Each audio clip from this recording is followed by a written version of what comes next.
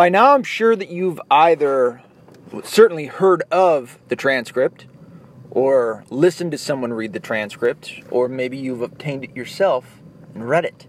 Of course, I'm talking about the transcript of the phone call between President Trump and the Ukrainian president on their phone call that sparked the new impeachment movement by the Democrats. Again, it's never going to end. Dude, once this one blows over, it's going to be on to the next one, and the next one, and the next one. It's just going to be a constant. But then they keep drudging all of it together. Like, they still believe that he colluded with Russia. You understand that, yeah? Like, the Democrats are fucking retarded. No matter how much proof comes up that shows the exact opposite, they're like, no, we know. The Russian collusion hoax was started, it was a rumor. Now, I don't think it was Elijah Cummings. I think it was somebody on the Republican side?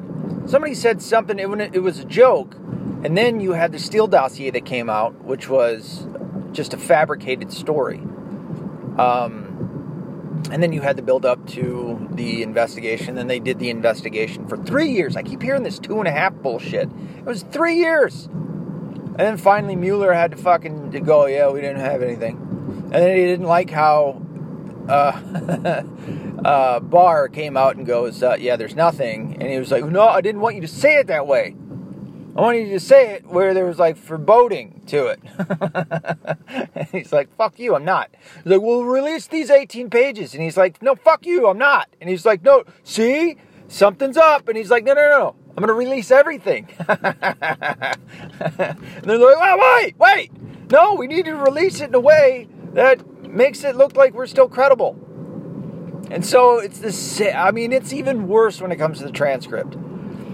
In paying attention to both sides, it is so fucking polar opposite what both sides pull away from this. Now, I listened to it. I've listened to people read it word for word, and it's a couple different people. So it's not just getting it from one, and they're doing like the Republican or the right version of Adam Schiff's. Dude, you listen to Adam Schiff, and I know what he was doing. He was trying to fucking narrate how, the takeaway, his takeaway, or what he thinks people should take away from the transcript itself, and he just hyperbolically gave this narrative that Trump was fucking forcing this dude into doing his bidding for him. Let me point a couple of things out first. Okay, not one single time does Donald Trump mention anything quid pro quo, which is, you're going to do this for me or else I'm withholding any kind of financial aid towards you assholes. He didn't say that once. Now, not that I'm calling Ukrainian assholes or anything like that. But, funny story, Joe Biden did that exact fucking thing that they're trying to say Trump did, which is the source of all of this. Well, it's a part of it. I shouldn't say the source. Now, what Trump was talking about with the president of Ukraine was, hey, I want to get to the bottom of the source, basically, of the Russian collusion hoax. That's what he was talking about, because he even mentioned crowdsource, which is when he goes, yeah, hey, by the way, I have a favor for you. Can you investigate this thing? I think they were calling it crowdsource. They talked about crowdsource, which was the tech company that was, that I think did the Democrats bring it in because they had gotten hit. You remember when the DNC was hacked and Donna Brazile was a part of it and all that other shit? Which, another little funny side part, Donna Brazile just put on Twitter. Now, I hate talking about Twitter. I truly do. I hate the platforms. Obviously, I'm involved in it. There's a purpose behind it. But Donna Brazile just put out like a little poll that she did on Twitter about, I think it was, is Donald Trump a good president or something along those lines. Now, Donna Brazile, again, she was the head of the DNC at one point, and now she's working for Fox News. That should tell you something. And she put that fucking poll out. Dude, it was like 72% of the people that voted. And there was over 15,000 or 1,500? 15,000? There's a 15 in there somewhere and a couple zeros after it. over 72% said yes, he was a good president. Haha, bitch. But anyway, he was talking about this CrowdStrike company, and that's what he was saying. He was, I want you to investigate this because he wants to find out the origins of the Russian collusion narrative hoax thing. Okay, and I know I'm using these words a lot in this, but there's really no other way around it. And then they go on to talk about a whole bunch of other shit, and it's not until paragraphs and paragraphs later that he brings up Biden's name, which he brings up Biden and his son 3 times. I think he brings up Biden's name 3 times and his son Hunter. I don't even know if he says Hunter. I think he just says his son like once or twice. Now, the original story was from this quote-unquote whistleblower that just so happens to turn out to be a CIA agent. And the CIA, as you know, I'm not a massive fan of. But this is another big thing that I want to point out, is that all of Donald Trump's calls to foreign officials or foreign leaders of other countries are all recorded. So if he's going to sit there on a phone call, I mean, how dumb do you... I know the left always tries to make out Republicans to be the same thing. Dumb and racist and evil and sexist and homophobic and all the other phobias and ists that you can think of. It's every single time. Watch, go back and look and see if you can find it in whatever videos of whatever elections. They did it to Mitt Romney, they did it to John McCain, they did it to George Bush Jr. Now hey, listen, a broken clock is right twice a day, right? 2 times a day. Yeah, they got it right with George Bush, okay? Both of them. They got it right with John McCain. Mitt Romney, you know what I mean? But they do it every single time, and it's the same story over and over and over again. So, they really do try to make Donald Trump out to be an idiot. Listen, dude, he took $1 million and turned it into multiple billions of dollars. Well, now the whole thing is, and again, they always like to move the goalpost, and they like to be revisionists, is, well, he didn't turn in his tax returns. And they're trying to go towards the emoluments clause. They keep talking about that. Listen, dude, what he's doing is not unconstitutional. He has broken no laws. He is the least corrupt, if corrupt at all, and I don't think he is, president that there has ever been. Now, I probably could have worded that a little better, but I don't give a fuck. What was the other part I was going to? Oh, so he did all of that on his own, mind you. Well, he used the Trump. Listen, dude, people didn't know the Trump name until Donald Trump, President Donald Trump, did all the shit that he did. All right? And so he built his brand, and then he ran for president twice, and he got it the second time. Do you remember the if you ever saw it where he was at a dinner, I can't remember what party or whatever it was at, and Barack Obama got up there and he goes, the difference between me and Donald Trump is I am the president, or he'll never be president of the United States, or something like that. Way to piss him off. Because obviously now he's president. So, yeah, an idiot can't do that. Well, what about George Bush Jr.? Yeah, good point. Good point, but also when you have the whole entire fucking cabal behind you, propping you up, pretty easy to get in. Donald Trump had everybody against him. Well, at least everybody on the left against him. And still got in. So, no. He's fine. So, he's not stupid. He knows that his calls are being recorded. Do you really think he's going to sit on there and fucking jeopardize his presidency and fuck himself over by doing something like that, especially knowing that the deep state is always listening? That the NSA and the CIA and the FBI are going to be right there waiting. They're just waiting for him to do a real fuck up, which is why every time that there's something like this quote unquote scandal, now it's not a scandal because of Donald Trump, it's a scandal because of the left, because they keep coming up with this shit to try and get him, and it's the most loose based fucking origins and sources and all this other shit. So yeah, they bring up this whistleblower. It ends up being a CIA agent, and if this is 4D chess, he's the fucking master at it. course, then again, do you really have to be that much of a master to take on the retarded left? You just go, I'm going to set up some bait. Let's just discuss this for a minute. All right, how can we get him again? Oh, well, we got this, this, and this. You know what I mean? When he's talking to all of his fucking cabinet members, all of his administration. Let's fuck with these guys. Let's see what else we can get them to lose their shit on. I won't even have to really go around, although he does, I won't even have to go around and campaign. I'll let them campaign for me. And not only that, I'll let them destroy their credibility on the way. I'll let Elizabeth Warren and Bernie Sanders keep running their mouth about all this shit, trying to fucking impeach me, and I'm only going to turn the American people towards me and away from them, especially every time they lose. So that's what I mean by 4D chess, and that's what I think he may have done in this. It was a very innocent phone call. The transcript is there's nothing there. Nothing. And what's funny, and I can't take credit for this because I did see it somewhere else, somebody else said it, is that they're trying to say that Donald Trump committed a crime in investigating a crime that happened in the Ukraine. And how ridiculous that is. Joe Biden is shitting his pants right now because he even admitted on a video last year, 2018, where he did that exact thing that they're blaming Trump for.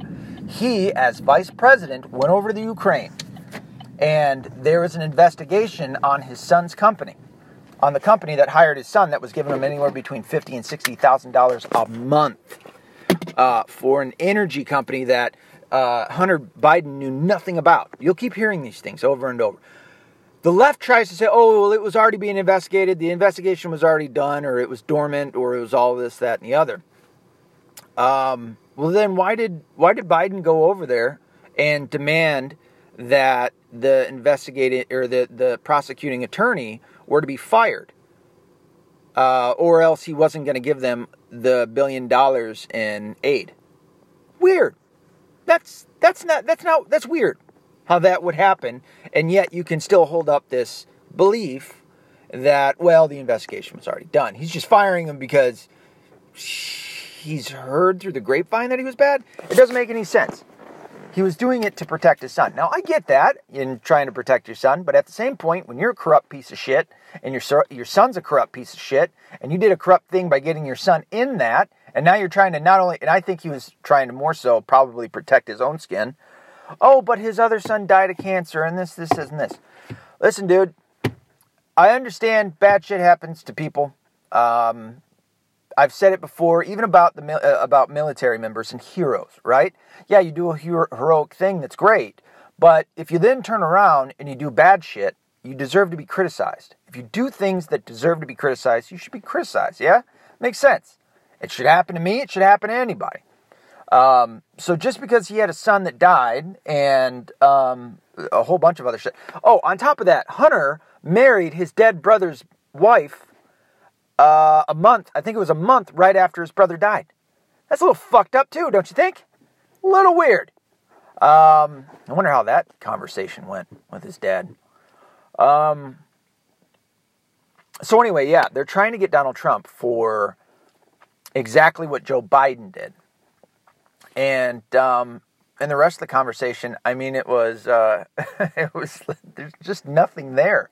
And the left is losing their mind. If you haven't heard Adam Schiff's take on the transcript, I highly suggest listening to someone read it, or if you can obtain it yourself and reading it, that's fine. But I highly suggest you listen to someone else read it, and then listen to Adam Schiff. And there's your polar opposite. And that's not because of the right.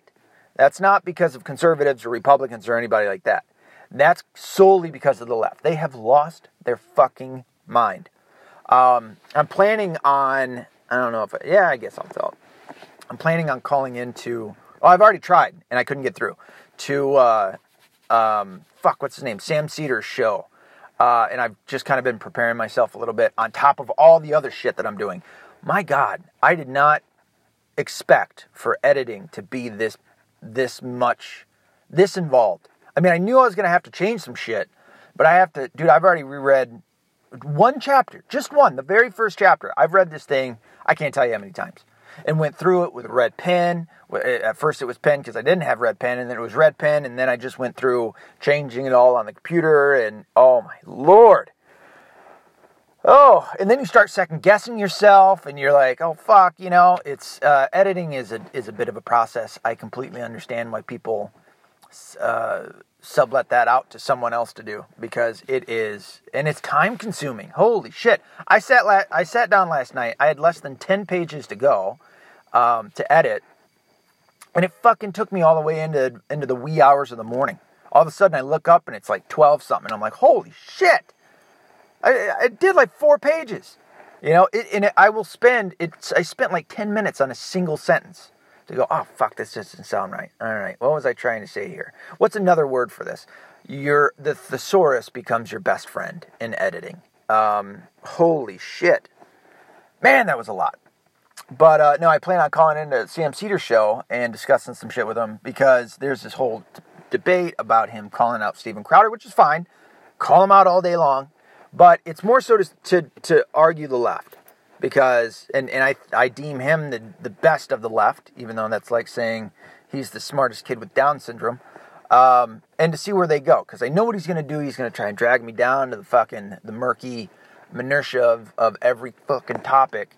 And I'm fine with that if he answers, and if he even allows it to go the way that I was intending for it to go, in the sense of, hey, let's either talk about this or this.